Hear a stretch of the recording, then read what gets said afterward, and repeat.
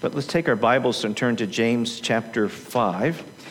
Our children's choir members, you can go ahead and be dismissed at this time, and you'll be back shortly, and they'll collect the ones from the nursery and bring them back to where they belong as well. And then thank you guys for helping us to sing to the Lord this morning. I'm always grateful for your help as we get to worship our God. James chapter 5. We're going to begin at verse 1, and we're going to read down through verse 6. It's on page 1013, if you'd like to use a Bible from the church. This is God's word for us this morning. And here's what God says. Come now, you rich, weep and howl for the miseries that are coming upon you. Your riches have rotted, and your garments are moth-eaten. Your gold and silver have corroded, and their corrosion will be evidence against you, and will eat your flesh like fire. You have laid up treasure in the last days. Behold, the wages of the laborers who mowed your fields, which you kept back by fraud, are crying out against you, and the cries of the harvesters have reached the ears of the Lord of hosts. You have lived on the earth in luxury and in self-indulgence. You have fattened your hearts in a day of slaughter. You have condemned and murdered the righteous person. He does not resist you. You may be seated. Father, there's no word like your word. We are grateful to have your word. It is true. Everything about it is true. And it's not just an old, true book. It is living and active. And so we would pray that as we look at your word now, as we spend these next moments of our time of worship together, that you would stir in our midst and in our hearts so that we would not merely understand this passage better, but that we would be transformed by this passage. Help us to that end, for we pray in Jesus' name. Amen. James chapter 5, verses 1 through 6, on one level are their own standalone unit, and yet I would suggest, just like I suggested last week from chapter 4, verses 13 through 17, both units, and I think our next passage in James will do the same, they, in a sense, reach back into a matter that was brought up in the previous section. In chapter 4, verses 6 and verse 10, where there was a clear call for humility. For instance, in verse 6, it says, but God opposes the proud, but gives grace to the humble. And then in verse 10 of chapter 4, humble yourselves before the Lord, and he will exalt you. Just like last week when it came to planning, there's a way that we could do planning that is devoid of humility. And now this morning, as we look at what this passage says about wealth, about the rich, there's a way that we can think about wealth, and we can consider the rich in a way that is devoid of humility and what entails in that. And so two things I want us to think about this morning from this passage. It's there in your insert, if that's helpful to use that and follow along and jot down notes. But first, I want us to consider something of the danger of relying upon wealth. And then secondly, I want us to consider something of the demonstrations, the evidences of relying upon wealth. It is not wealth per se that is the problem as the Scripture sees it, as God locates it. The problem is what the human heart does with wealth and any host of other things that God gives to his creation. But in this passage in particular, the problem is located in terms of the hearts of the wealthy. And the danger is not that they have wealth per se. The danger is that they are relying upon that wealth, that they are trusting in that wealth, that they are loving that wealth in a way that has become, if you would, idolatrous. Now, the book of James as a whole is written to the church, to believers in Jesus Christ. And yet there are segments, and I think this segment, verse 1 through 6 of chapter 5, is a segment that shifts its conversation. I think that the thrust of verses 1 through 6 is talking primarily to non-Christians, wealthy people who reject the Lord Jesus Christ. And yet, he's doing that. He's calling out the wealthy unbelievers in a larger context, in a book overall that is written to believers, to the church, to build up the church, to disciple the church. It's almost as if how this is functioning is that as he is talking to the church, he does a shout out to the unbelievers who are wealthy and the harm that they have inflicted, arguably, most likely, upon the believers themselves in those communities to where this book is originally written to.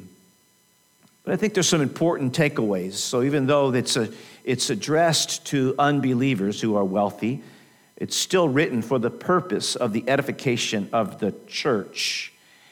And I would suggest that there's three important takeaways, at least three, maybe more than three, but while it's addressed to unbelievers, what would those of us who name the name of Jesus, what would we take away from these words that are addressed to wealthy unbelievers? First, it's a reminder to believers. These verses are a reminder to believers of our ultimate fate.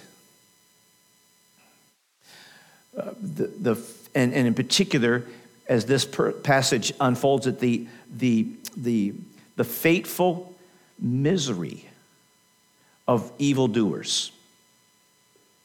In this case, wealthy evildoers.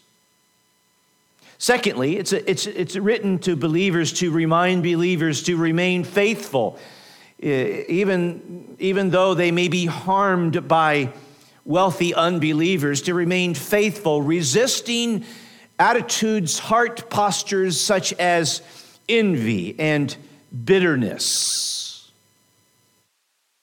To learn the beauty and the glory of contentment. Paul would write to Timothy, and we'll keep coming back to this passage in 1 Timothy chapter 6. But Paul writes to Timothy, to believers, and he says, but godliness with contentment is great gain. That we brought nothing into this world, and we cannot take anything out of this world. In other words, we have to understand the dynamic here. We are here temporarily, and therefore bitterness and envy need not override our hearts in this present moment. He writes to Timothy, and he says, but if we have food and clothing, with these be content. But those who desire to be rich fall into temptation, into a snare, and into many senseless and harmful desires that plunge people into ruin and destruction. We might be tempted to think of wealth as the cure-all, the end-all. That, boy, if I just had a little bit more, I'd be all right. And yet, from God's perspective, that is a potentially disastrous posture and mindset. It warns us that if we desire to be rich, we potentially plunge ourselves into all sorts of ruinous destructions.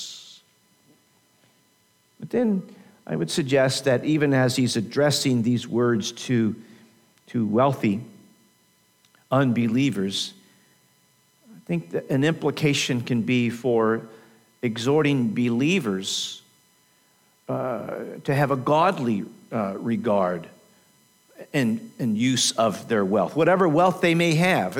And there is such a critter as wealthy believers. And yet wealthy believers would look at money and use money entirely different than maybe an ungodly person would.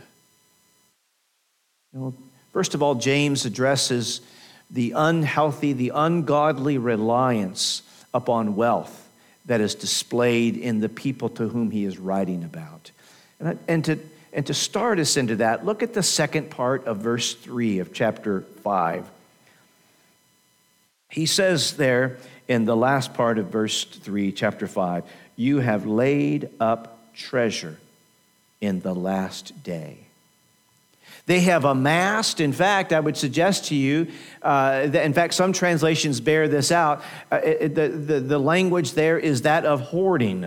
You have amassed, you have hoarded, you have laid up treasure in these last days. Now, is that not reminiscent of something our Lord said in Matthew chapter 6, verses 19 through 21, where he wrote, do not lay up for yourselves treasures on earth. And I think that's what's implied here in James. You have laid up treasures for yourselves in these last days, i.e., treasures on earth. So our Lord says, do not lay up treasures for yourself on earth where moth and rust destroy and where thieves break in and steal. But lay up for yourselves treasures in heaven where neither moth nor rust destroys and where thieves do not break in and steal. And then he says this, our Lord says this, for where your treasure is, there your heart will be also. And so as James identifies these wealthy unbelievers who have laid up for themselves treasures on earth, I think is the implication. What he is telling us is that by their strategy to amass and to hoard and to accumulate is rooted in a heart that is treasuring this stuff more than it is treasuring the Lord over this stuff. In fact, again, bearing out the parallel between what our Lord said in Matthew 6 and what James is saying in verses 2 and 3, he identifies the very thing the Lord warned about. He says in verse 2 of chapter 5 of James, your riches are rotten and your garments are moth-eaten and your gold and silver have corroded. And then we'll come back to this. He says, and the corrosion will be evidence against you and will eat your flesh like fire. No, they have relied upon their wealth. And then he lists, I would suggest, 4 demonstrations, 4 ways that James goes on to demonstrate. I've already kind of touched on the first one, but I'll go back and recircle it and hit it again. But there's 4 demonstrations that, in fact, the people to whom James is writing about have relied upon wealth. It's more than they have wealth. They have trusted in their wealth. First of all, again, from verses 2 and 3, they have hoarded or amassed or accumulated wealth. Now, we have to be careful, and I don't know that I can give a perfect line of demarcation, but the scriptures, particularly the Proverbs, commend you and I thinking about the future in regard to our money, our riches, our wealth. We should be good planners.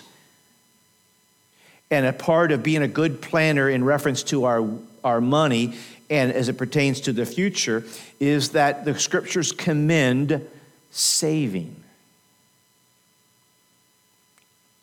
our money.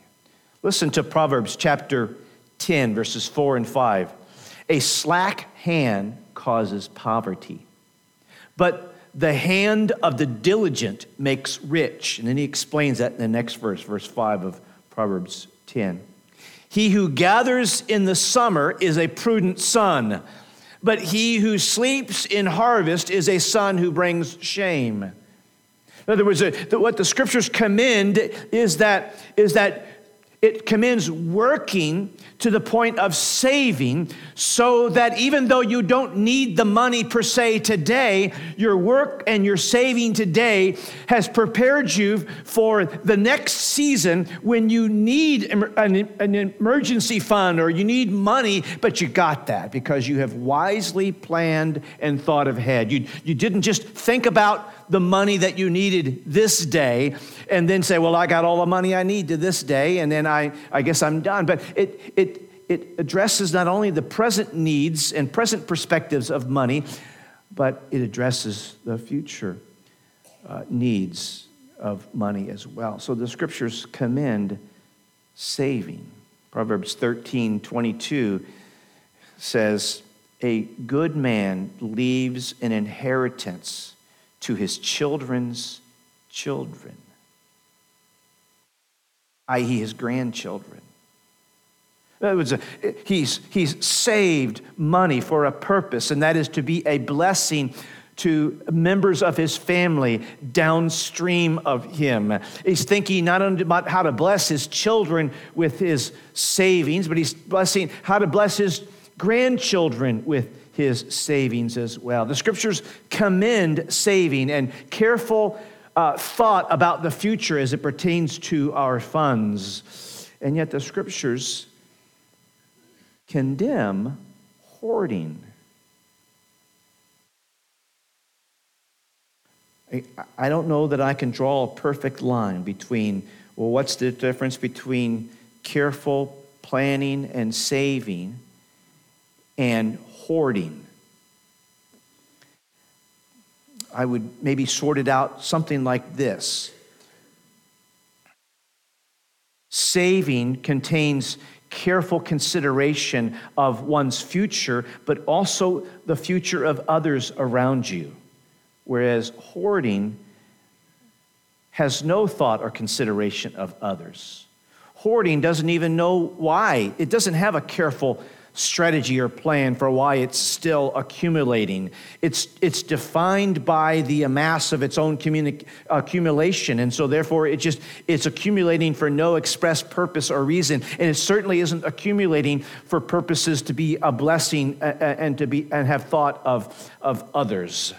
So the first demonstration here that these people are relying upon their wealth and not upon the Lord who gives wealth is that they are thinking that it's all dependent upon them, that they have to keep on accumulating and stockpiling stuff with no thought of others, with no thought of an explicit plan to how to use that saved wealth for something into the future. No, they're just realizing that it's all upon them. They have no Father in heaven who will care for them. And so therefore they just keep anxiously accumulating more and more and more. That's the first indication. The first indication that one relies upon wealth rather than upon the Lord is that one goes way beyond careful planning and savings, and one becomes overwhelmed and obsessed with hoarding. A second demonstration in verse 4 is what I would call defrauding. Notice what he says here. Behold, the wages of the laborers who mowed your fields, which you have kept back by fraud, are crying out against you. And then we'll come back to this in a moment. And the cries of the harvesters have reached the ears of the Lord of hosts. Not only is hoarding a demonstration of reliance on wealth, but defrauding others. In other words, that we would be complicit in economic abuse, in economic oppression of others. In particular, not in a vague, nondescript that I'm breathing, so therefore I must be oppressing somebody. But in this case, I've actually hired somebody to do a job for me. Hey, I need you to mow my field, and if you mow my field, I'll give you X, Y, and Z in exchange for that. So there's been an agreement made, and yet since I'm wealthy, I think I've got more muscle than you, and so therefore after you mow my field, I change my mind. I back away from the agreement. Perhaps James has in mind some statements that are found in the Mosaic Law. For instance, in Leviticus 19:13, you shall not oppress your neighbor or rob him. The wages of a hired worker shall not remain with you all night until the morning. Or specifically how that's played out in Deuteronomy 24, 14 through 15. Particularly if you hire a poor person, he says you shall give him his wages the same day. Don't string him out like that. He's poor. So in this scenario, there has been an economic agreement between worker and employer, if you would. And the employer has backed away from his commitment. He's going to string you out, put you on a 30 or 60-day payback plan. All the while, he's got plenty. And yet you don't.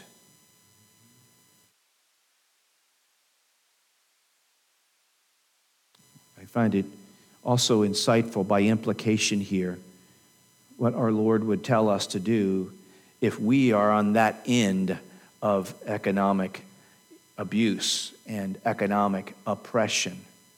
We are to entrust ourselves to the Lord. It says, the cries of the harvesters have reached the ears of the Lord of hosts.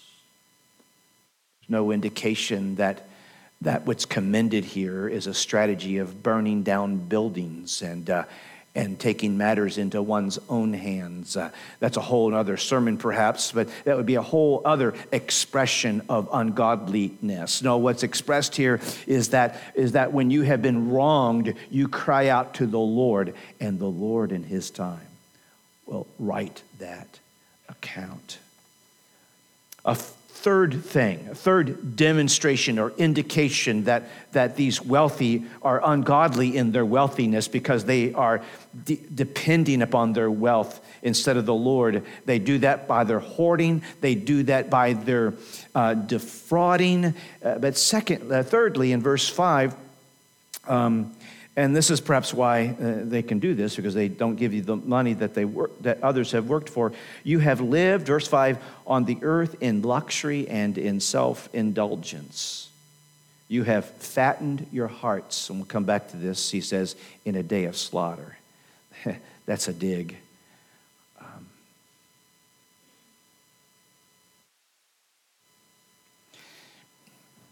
You can't find the time or the money to pay the person that you've hired to work for you, but you, sir, are able to find the time and the money to go out and get some more stuff. Now, stuff is not the problem.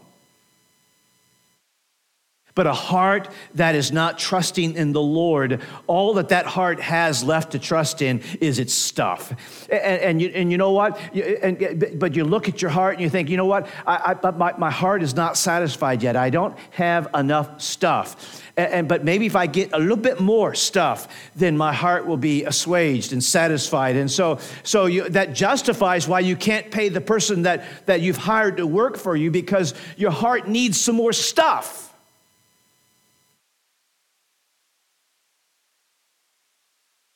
And so money that's already been spoken for by your agreement for the people that you've hired is going to be used to accumulate more stuff. And then a fourth thing, 6 we might say, in verse 6 is a fourth thing, and I don't know exactly how to word it in one word. For instance, verse 3 was hoarding, verse 4 was defrauding. Verse 5 is, opulence. And verse 6 might just be unjust influence because of your wealth. What it says in verse 6, you have condemned and murdered the righteous person. He does not resist you. No, I take that to mean in this case, he's done nothing against you. And yet you have cooked the books, if you would. You have used your political might because of your wealthy context. And you have used that to give preferential treatment and to bring about injustice. In this case, arguably through the judiciary. And yet it doesn't have to be officially through the judiciary. I mean, an illustration that comes to my mind is the Old Testament king Ahab. And Ahab wanted this guy's land, this guy named Naboth. He wanted his vineyard.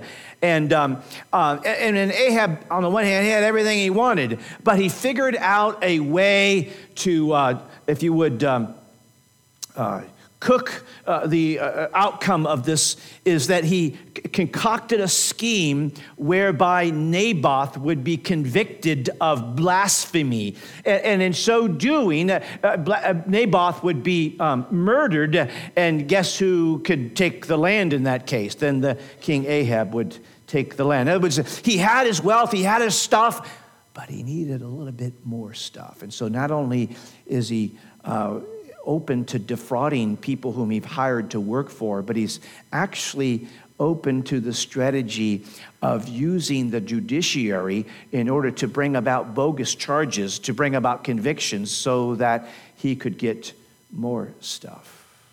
Now, these are all traits. These four things, hoarding and defrauding and opulence and injustice, are all strategies, are all indications of someone who has wealth and yet is ungodly, is not a believer.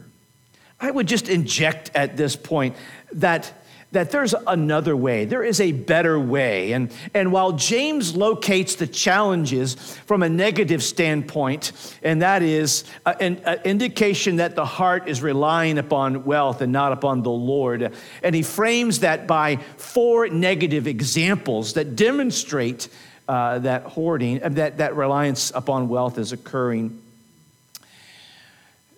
Paul's letter to Timothy in 1 Timothy chapter 6 gives us a better way.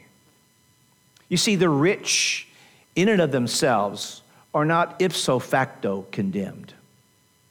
If you think they are, you don't understand the scriptures. I know it's popular in our culture today to want to gang up on the rich and villainize them and somehow punish them.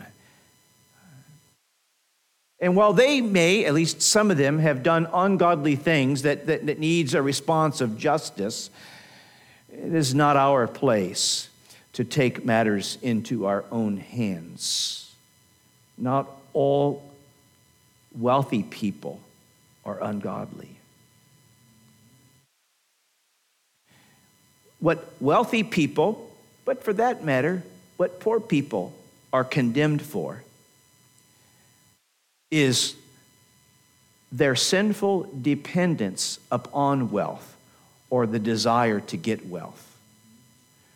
Secondly, what wealthy people are condemned for is based upon their sinful dependence upon wealth, their sinful deployment to obtain wealth and to use their wealth. Paul's words to Timothy give great instructions for people like you and I, because the fact of the matter is, even though we may not feel it that way, but from New Testament standards, we are wealthy people. If we already know where tomorrow's food is coming from, and we have more than one change of clothes, in the biblical categories, we are rich.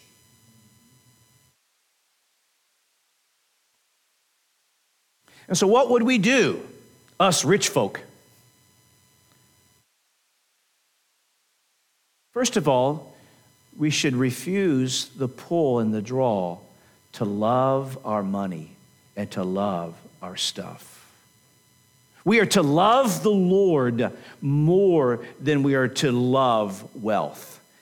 Paul writes to Timothy in 1 Timothy chapter 6, verse 11, and he says, this is important, I quote this right, because this is one of the most incorrectly quoted scripture passages there are. It says, "For the love of money is the root of all kinds of evil." Notice it didn't say, "For money is the root of all kinds of evil. It says, for the love of money. It's not the money, it is our heart posture toward money that is the root of all kinds of evil. It is not wealth and stuff that's the problem. It is what our hearts are inclined to do with wealth and stuff that is the problem. He goes on to write in 1 Timothy chapter 6, it is through this craving. What craving? I got to get more. I got to get me some stuff. I got to get me some money. Is that sort? So in other words, you could be poor and violate Paul's words here in 1 Timothy chapter 6. You don't have to have a lot of money to love money. It is through this craving that some have wandered away from the faith. See, that's the real problem. The real problem is not that you and I might have some stuff. The problem is that our stuff could get a hold of us. Our stuff could seize our hearts. We could allow our stuff to seize our hearts in such a way that we trail off from loving the Lord who gives us stuff to loving our stuff instead of the Lord. We can elevate things to ultimate things.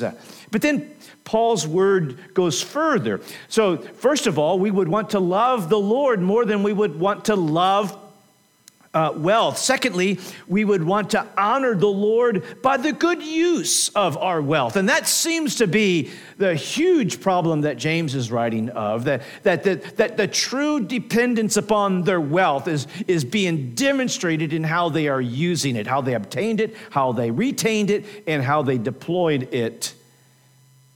Paul would write to Timothy in 1 Timothy 6. He says, as for the rich in this present age, charge them to not be haughty or to set their hopes on the uncertainty of riches, but on God, who richly provides everything for us to enjoy. They are to do good, to be rich in good works, and to be generous and ready to share.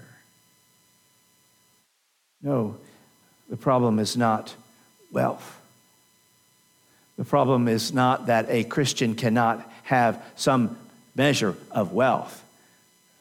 The problem is the hearts of people, our hearts. Do we want our stuff more than we want the Lord?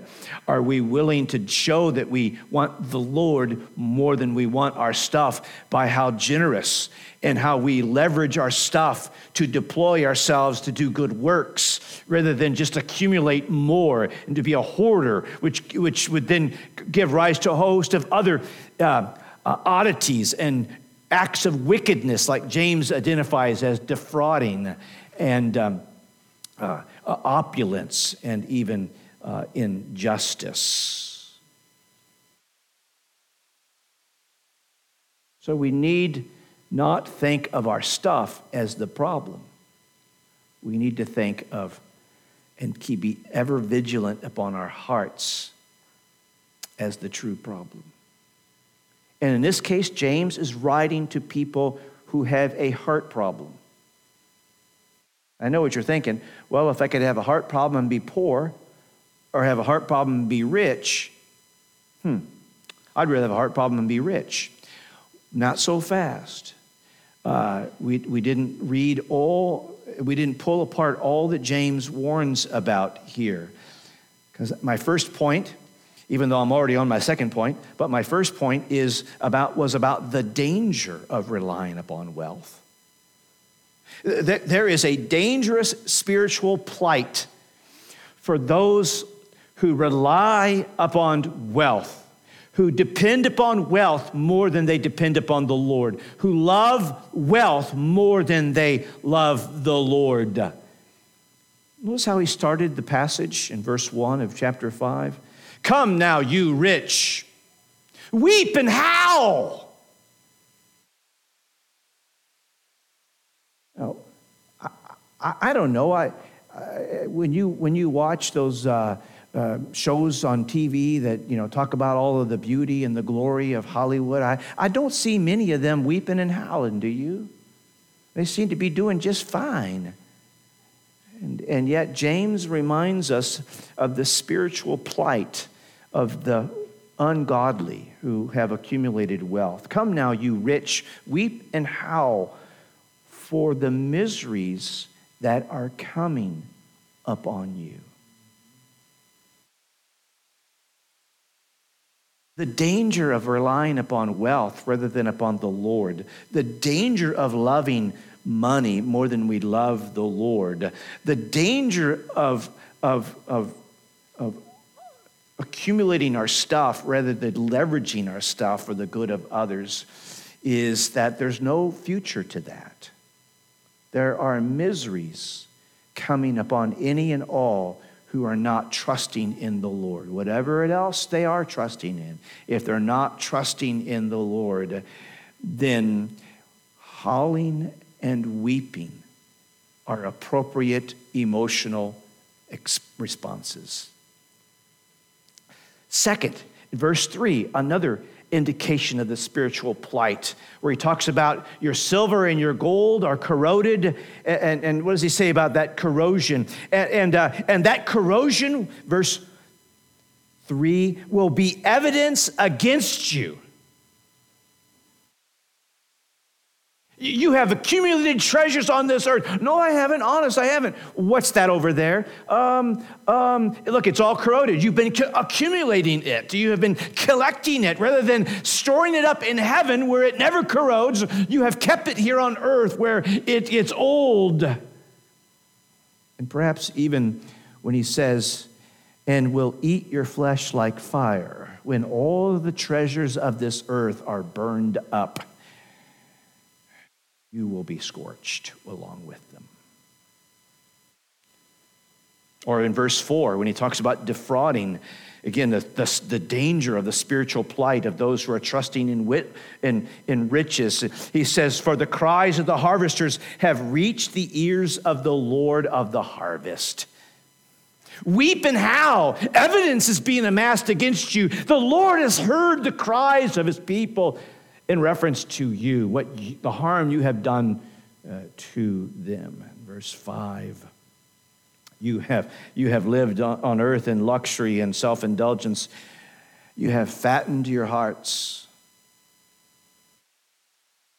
for the day of slaughter.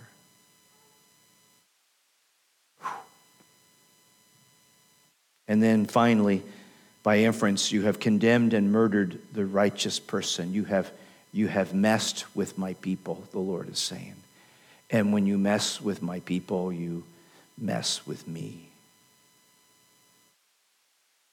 So see, the present spiritual plight of any and all who are trusting in riches, or I would just add to this, to wrap this up, the plight of any and all who would be trusting in anything other than the crucified Lord Jesus Christ, is that such a person should start howling and weeping right now, for all that awaits is misery. Evidence is being amassed to make a case against you. The Lord has heard the cries of the people that you have harmed. You, even though you think you're doing just fine and have amassed great wealth, you have just fattened yourself for the day of slaughter, for you have wronged my people. But there's an alternative.